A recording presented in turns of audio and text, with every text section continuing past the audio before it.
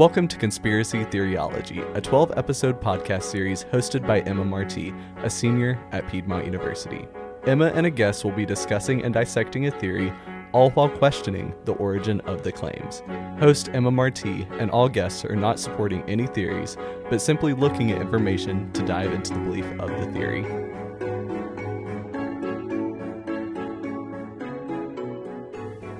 For the first episode of Conspiracy Theoryology, I had the chance to sit down and talk with Dr. Melissa Tingle, Associate Professor of Mass Communications and Associate Dean of the College of Arts and Sciences at Piedmont University. This episode is all about the psychology behind conspiracy theories. Tell me about your education and why you're qualified to talk about psychology, conspiracy theories. Basically, why did I pick you? So why am I qualified to talk about conspiracy theories? Well, there's a couple of reasons. Psychology and communication are very closely related. Communication is kind of the cornerstone discipline in academia that borrows from psychology. It borrows a little bit from anthropology, from sociology, from biology. There's so many different factors that come into the field and the discipline of communication. And so having a PhD in communication, I can talk authoritatively in some contexts about psychology and psychological effects with regards to their impacts on the way we communicate and the reasons why we do the things that we do and think and communicate the ways that we do. So, and as far as conspiracy theories, well, gosh, I'm a conspiracy theory aficionado. I thought you were going to say you're a conspiracy theorist. I was like, oh no. No, not quite. I mean, they exist, and there are some things that I could probably subscribe to with my belief system. But, logic prevails most of the time. So I don't like things that get a lot of hype. I like kind of the more obscure things that okay, you're Monday morning quarterbacking it going, that's actually pretty plausible if you think about the history of something. So I remember one conspiracy theory came about. I don't know if you're familiar with Dan Brown. He wrote the books Angels and Demons and the Da Vinci Code. Do you remember that? Yeah, vaguely. And they made those into movies with Tom Hanks. And so I was in a philosophy and religion class. I was in my undergraduate program, and I had to take this to satisfy one of my areas. And we were talking about angels and demons, we were talking about Da Vinci Code first, because the whole basis of Da Vinci Code is that Jesus Christ had a child, and that child's blood was royal blood that was passed through different lineages on down the line. And it was the job of certain sects and groups to protect the descendant of Jesus Christ, right? Mm-hmm. So all of these different knights of the, Templar and all this other kind of stuff developed as a result of it. And so the interesting thing is that the world of Christianity kind of went into an uproar as a result of it, because they were like, no, one of the things that in their mind in Christianity, both Roman Catholicism and Protestantism and all of its different divisions and denominations, is that Christ was celibate, mm-hmm. because someone who was the Son of God could never have sex or procreate or be married. And really, if you look at biblical texts, that's not really founded in anything at all whatsoever. So Dan Brown kind of challenged modern conventions of Christianity as to who Christ was. So then that sparked a bunch of conspiracy theories, because people were looking back going, okay, well, if Jesus did get married, who did he get married to? Okay, well, it would have been Mary Magdalene, because she was, the most prominently featured female in Christ. And what does this mean about Mary and the Immaculate Conception and things with if Jesus was the Son of God, did that mean that Mary could have sex, or did she have to be a virgin? Was that the Roman Catholic Church doing revisionist history and rewriting the canons when they all decided to do that? So I'm just kind of giving you a Reader's Digest overview, layman's terms. But yeah, conspiracy theories are pretty interesting. They impact everything that we do, mm-hmm. And they permeate all sorts of media throughout society. So, and I think that's also why it makes it so interesting to individuals, as well as how it impacts things that are really near and dear to our heart, that are closely held beliefs mm-hmm. and values. Yeah. And so when those get challenged or those get confirmed, it evokes this visceral emotional reaction from individuals. So anyway. Yeah, I really like what you said about the whole psychology aspect of it too, because I came to Piedmont as a psychology major, and I feel like in the back of my mind, now I'm a mass communications major, and in the back of my mind, I still feel like I am doing psychology because I really am analyzing like how communication affects how a story is told or how information gets across to people. And I just find that so interesting. And that's a whole reason why I wanted to have this as my topic and have this topic be the first episode of the podcast, because I feel like it sets a good basis. Why do people entertain ideas that they know like can't be possible? This kind of comes back to that cross-section of psychology and communication where humans crave predictability. Mm-hmm. We tend to move away typically from things that are uncertainties, unpredictabilities, chaos. We like to move away from those. And so believing in conspiracy theories kind of give us this element of certainty, even if it's an illusion. Mm-hmm. We're always asking the reason why. Like you just said, we're asking the reason why. Exactly. Why this? Why that? And so we have to craft these stories, even if they're completely baseless, to help satisfy that why factor. Yeah. And sometimes they gain traction and develop into full-blown conspiracy theories. Sometimes they're snowball. Yeah, a snowball effect where people just feed into it and it grows and it grows and it grows. But I think you'll find that a lot of conspiracy theories start out based in fact. Exactly. Yeah. Or the perception of truth, I should say, rather than fact. But I think that's why people entertain those ideas, because, I mean, if you think about it for a second, let's think about it in a different context. Why are people so obsessed with death and understanding why people die? One of the reasons why we kind of have this morbid curiosity, it's the same reason we all rubberneck when somebody crashes on the side of the road and we see, something that, is it a fatality or are they okay, kind of situation. Because ultimately, there's two things at play. First is we just have a morbid curiosity because we crave predictability, right? Mm-hmm. And we want to know the answer to something. We want to know why, because we hate uncertainty. But also, one of the reasons we want to know why is because we want to avoid behaviors leading to death. Yeah. Or leading to discomfort or leading to more uncertainty. Mm-hmm. So if we can rationalize the reason why and satisfy our own morbid curiosity, that gives us a sense of safety. Yeah.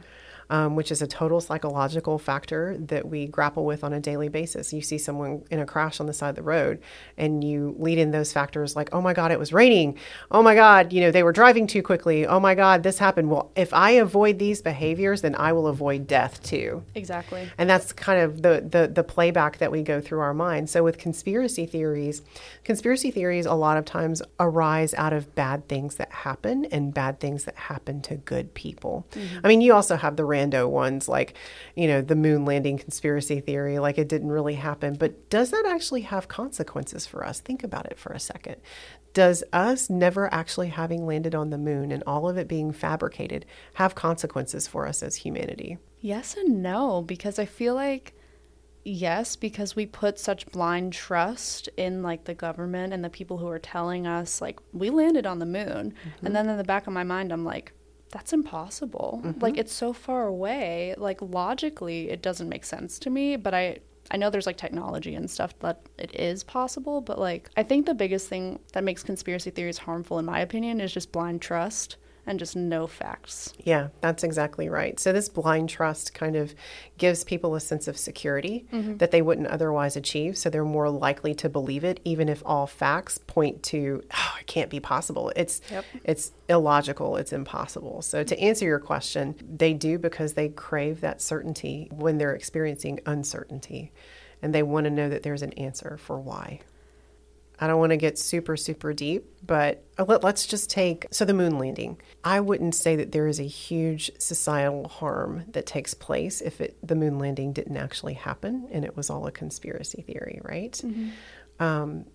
Apart from the disbelief in government and distrust in government, which we experience on a daily basis anyway. Yeah. So really we're just entering in the confirmation bias phase, right? Yes. Yep. Where we're just having pre-existing notions being confirmed by yet further evidence, right? Exactly. But let's think about back when COVID hit, and there were so many people who did not believe that COVID was real. And there was a lot of controversy surrounding, COVID, and is this another government ploy to control us? Is it real? Is it not real? I mean, even if the facts all pointed to, even though the scientists and the government didn't necessarily agree on everything, and the government did exercise a level of control that was unprecedented in history, I think we can all acknowledge that, right? Mm-hmm. That has absolutely nothing to do with whether or not the virus was real and whether or not it had a death component to it. Mm-hmm. Now we can run comparisons and things like that, like, oh, compared to the flu, was the COVID is deadly, so on. And we can play that game, but that's not the fundamental question. The fundamental question is, is it harmful to believe in a conspiracy theory? Mm-hmm. When that belief turns into action or inaction that brings harm, then yes. So people ignore, certain COVID protocols when they show up to work sick. And I'm like this about any disease. It doesn't have to be COVID. It could be the flu. It could be strep throat. My God, how many times did I get strep throat when I started teaching? Because people would just send their kids to school, or college kids would come to class and they had strep, and I would touch something that they had touched, but they had been coughing in their hand, and then I pick up strep. Yep. I mean, it's just basic human decency to wash your hands and stay away if you're sick. Yeah. And quarantine until you're not contagious anymore, right? And you've been on antibiotics for 24 hours. But people just don't do that because people are kind of gross, right? Yeah. So when the belief in a conspiracy theory leads to action or inaction that then becomes harmful, that makes the conspiracy theory harmful. But in and of itself, the idea is not. But ideas do have consequences. I agree 100%. I could not have said it better myself, and we know that. So that really answers like the why do people choose to ignore blatant facts or evidence? Like, yes, there are pictures of people on the moon. There's the pictures of flags on the moon and stuff. So that is technically evidence. But we know, like, pictures can be fabricated. So there's that little seed of doubt in your mind that's just like, maybe this is fake. For theory and research, in my class that I took fall of 2021, we learned about various communications theories, and two that really stood out to me and helped with my research were confirmation bias and selective exposure. For those who don't know, let me read the definition super quickly. So confirmation bias is the idea that by seeking to confirm what we already believe in to be true, we may look for evidence to support that notion and overlook what's really going on. And then selective exposure, they're both very similar and work hand in hand when we seek out confirming information and avoid disconfirming information. Yeah, that's exactly right. Yeah, so how do these theories really relate to how conspiracy theories spread? I think you have to really get into the psychology of why people develop conspiracy theories to begin with. A lot of times you'll find pre-existing views, whether they're political views, social views, religious views, that kind of inform what they believe already. And then they start to craft these stories and these theories that play into those. So we have something, in addition to selective exposure and confirmation bias, you have things called like echo chambers and filter bubbles and stuff. So echo chambers are where people only want to entertain or encounter information when it reinforces their own biases or pre-existing views, which is very close to confirmation bias.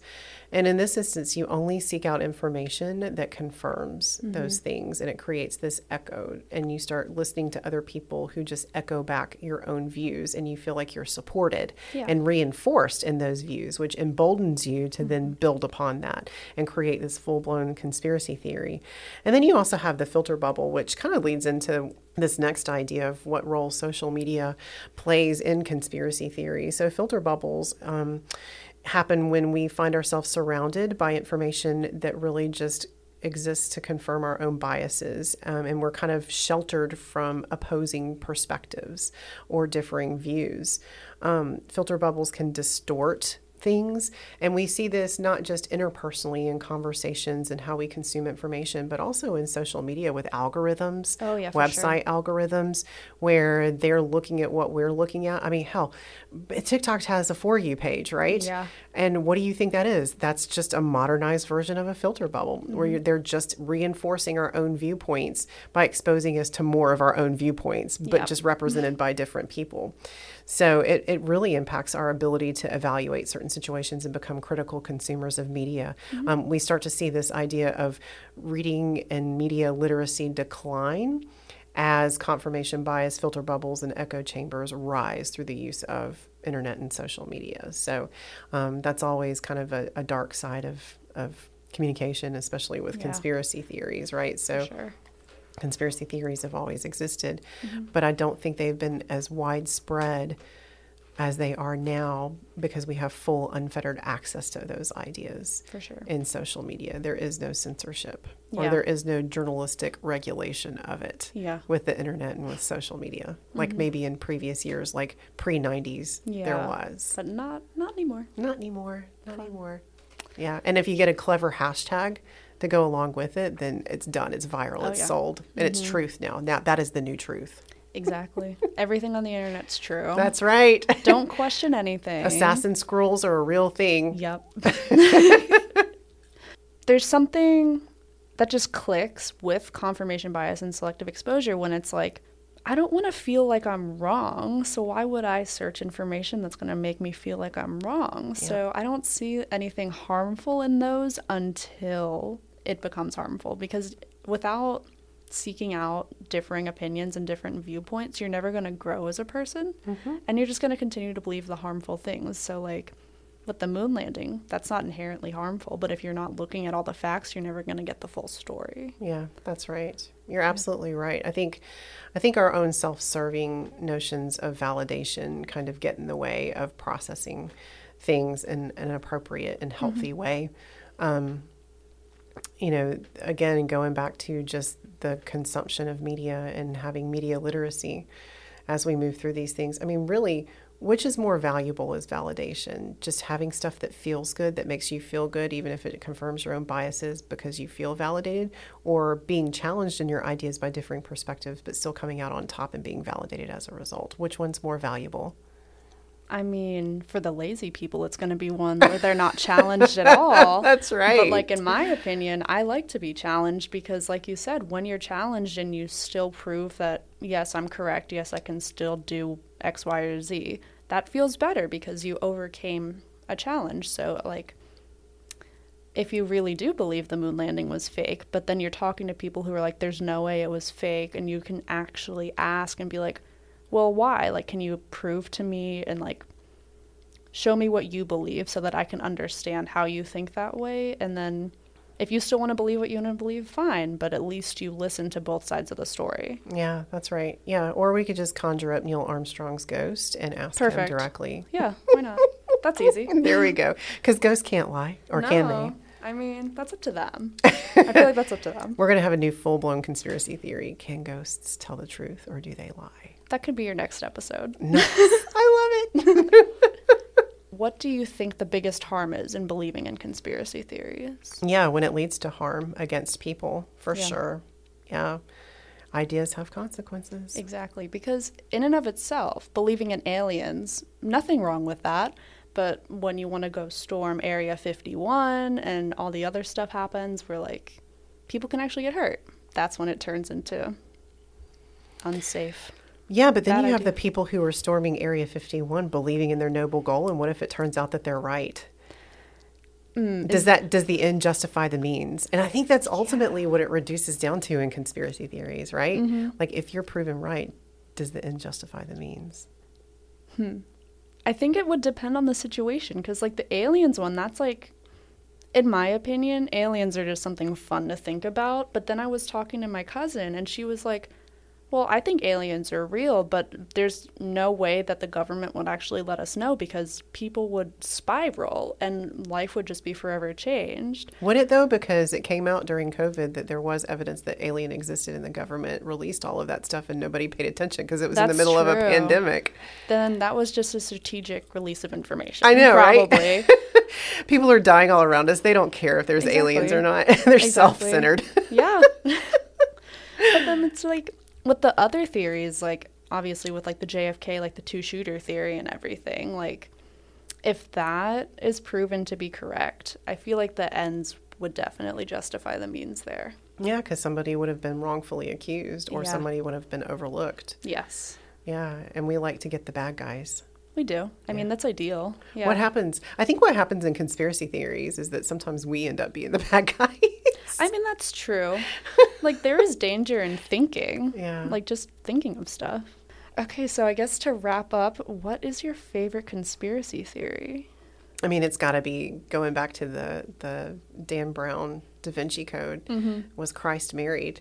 Because if you go down that rabbit hole, it's entirely plausible that the Roman Catholic Church, when they canonized the Bible, left out so much information that did not jive with their political, gender, sex beliefs and all of that stuff of the day and age when it was canonized, right? So obviously we had the oppression of women. The church should be sole control communicating, information to individuals. They should be the only people that can read.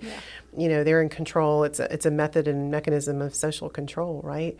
So if you think about it, you're like, okay, well, I know the Roman Catholic Church was corrupt in some aspects when all of this was happening. So could they have written out and done revisionist history and Christ really have been married and really had a child? And when you think about all of the controversy surrounding it, you find out, well, the answer is yes, it is possible. It is plausible. And then you kind of move back from that and you're like, okay, if Christ did get married and did have a child, does that impact his actual divinity? And then you start evaluating your religious beliefs, right? Because everybody's like, okay, immaculate conception, like sex is sin and it's taboo, right? So Jesus could have never had sex. Mary could have never had sex and conceived Jesus. But then if you really operate off of the original premise of Christianity, is that God is omnipotent and he's all powerful and he's all knowing and omnipresent. And aren't we putting God in a box by saying, hey, you can't have somebody be your only begotten son if the mother had sex with somebody else? I mean, that's putting God in a box, isn't it? Yeah. So then you go deeper down the rabbit hole, right? And you're like, okay, so Jesus could have been married and had a kid, and that didn't impact his divinity. He can still be the Savior, the Messiah. Mary could have had sex at her early age with Joseph or whoever it was, and had Jesus, and him still have been the only begotten son. So why is it that we adhere to that story and it has to be played out the way that we want it to play out? Divinity is divinity, right? God is God. God surpasses everything. And really, wouldn't it be more impactful if Jesus was supposed to be God incarnate, but he embraced every human context, situation, and operation while he was here on earth? Wouldn't that make him even more? Because he was supposed to be the Savior that saved everyone from their sins, right? So why wouldn't he experience the full human experience? Yeah. And the full human life, and then still be God's son, and then still die and be resurrected? Like, wouldn't that be more meaningful? Like, why do we have to put him up on this pedestal in this ivory tower and say, no, he was without sin? Completely. I mean, that honestly goes back to the whole thing about like getting both sides of the story. Like, you feel more complete like when you're challenged and everything. So I feel like it would just make more sense if Jesus did sin or like wasn't the perfect human being, because he understands the human experience and everything. Yeah. That's going to make me question everything, because I went to like a Christian school growing up and everything, and I'm going to have like a crisis now. Yeah, but it's okay. It's okay to have crises of faith. It's okay to have crises of conscience. It's okay to have crises of facts and truth and things like that. I mean, we have to challenge our world beliefs so that we can figure out where exactly we stand. We're not standing on the shoulders of others and their beliefs. We're standing on our own. Exactly. So I love challenges like that, because to me, I mean, regardless of what I believe, like, I just think it's fun to kind of pick away and dig at. That's how I am. That's why I wanted to do conspiracy theories and everything, because I'm like, whether or not I believe in them is a different story, but I just love learning about, like, why do people think this? And, like, what led them to think this? Yeah. Thank you so much for joining me. Yeah, this was very fun. Always. And, we will have another episode, so. Woohoo. Yay. Yay. Thank you for listening to Conspiracy Theoryology. Be sure to tune in every Friday for a new episode with host Emma Marti. Keep an eye open. Someone's always watching.